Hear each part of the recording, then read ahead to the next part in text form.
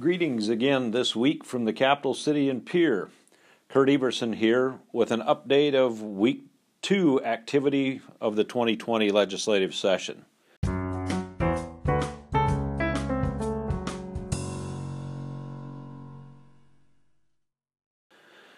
This past week, it felt like the pace of legislative activity might have been a bit slower than usual. So I decided to look back to 2019 to get some perspective. As measured by the rate of bills introduced, it indeed appears that the 2020 session is off to a slower start. At the end of Week 2 in 2019, 310 bills had been introduced. By the time the House and Senate adjourned this afternoon to end the second week of the 2020 session, only 167 had been introduced. Slower indeed. In last week's update, I touched on some of the significant changes in legislative procedures and systems that have been imposed on the process for 2020. I suspect the slow rate of bill introductions so far this year has much to do with legislators and lobbyists learning and adapting to those procedural changes, and nothing to do with any shortage of ideas that will eventually show up in bill form. Next Thursday, January 30th, is the last day for unlimited bill introduction. After that, legislators face limits on the number of bills they can put their name on as the prime sponsor. So, look for the pace of bill introduction to accelerate rapidly next week. I have only a few new bills to bring to your attention this week in my report. Senate Bill 65 is the annual Governor's Trust Task Force bill.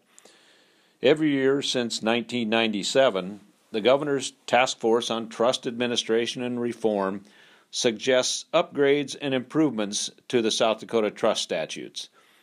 The primary change included in Senate Bill 65 is to grant discretion to a court in litigation involving a trust to award attorney's fees and other costs and expenses to or against any party or the trust, as justice and equity require, as the bill says.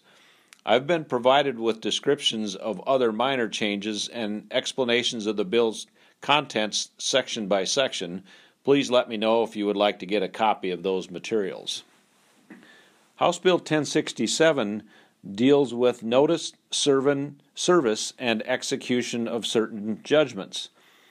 Brought by Representative Tim Reed, a Republican from Brookings, House Bill 1067 proposes several changes to the body of South Dakota law dealing with rights of property owners and their lessees or tenants.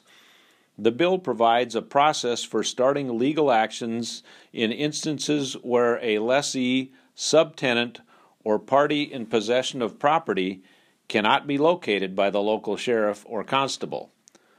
The bill also provides that execution of possession shall occur within 5 days of a judgment for a plaintiff under SDCL 21-16-10, and for execution of possession within 2 days if the lessee, subtenant of party in possession fails to answer or appear in court. House Bill 1086 proposes to repeal certain fees charged by clerks of court. Brought at the request of the Chief Justice of the South Dakota Supreme Court, this bill would eliminate the $1 per page fee charged by clerks for facsimile or email transmission of any opinion, record, or paper from an active or inactive file in the clerk's custody. Fee income previously collected had been deposited into the UJS Court Automation Fund. House Bill 1087 would authorize a clerk of courts to provide certain notices by email. SDCL 15-15-4 deals with the sale or destruction of exhibits if not collected once final judgment has been rendered by the court. Current law requires the court to give notice of impending destruction of exhibits to attorneys or parties of record by registered or certified mail. House Bill 1087 shifts the clerk's required notice to email. if an email address is designated for service, or to first-class mail in the absence of a designated email address. So I do have a few updates on bills that have previously been discussed. Senate Bill 11 deals with third-party insurance plan administrators. Brought by the South Dakota Division of Insurance, the intent of this bill is to create a pathway for new entrants into the TPA market. Senate Bill 11 passed out of the Senate Commerce Committee and was approved by the full Senate earlier this week. Senate Bill 45 proposes to transfer duties and functions of the Value Added Finance Authority. Brought by GOED, this bill shifts several loan programs which have been overseen by the Value Added Finance Authority since 1986 to the South Dakota Economic Development Finance Authority. By a margin of 5-1, members of the Senate State Affairs Committee voted to send SB 45 down to the full Senate for further consideration. House Bill 1015 revises application fees and processes for state-chartered banks. If a state-chartered bank wants to build or move a branch location, advertisements are required in local newspapers.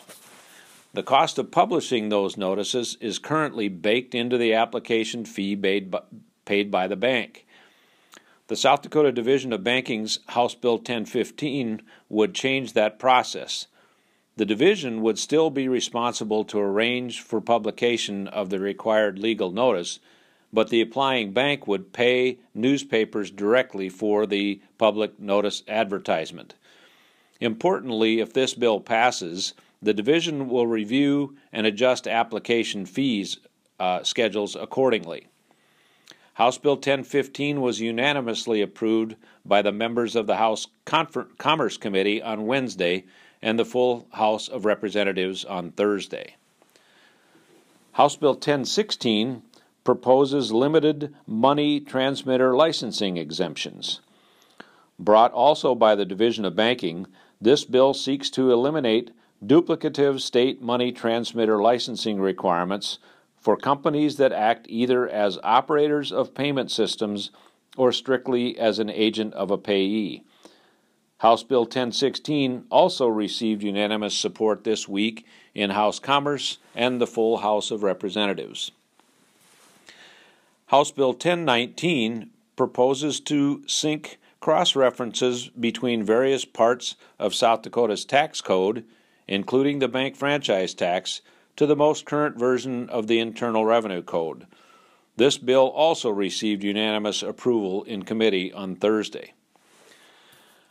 I will conclude this report with another gentle reminder to register for our annual State Legislative Day in Pierre scheduled for February 12th.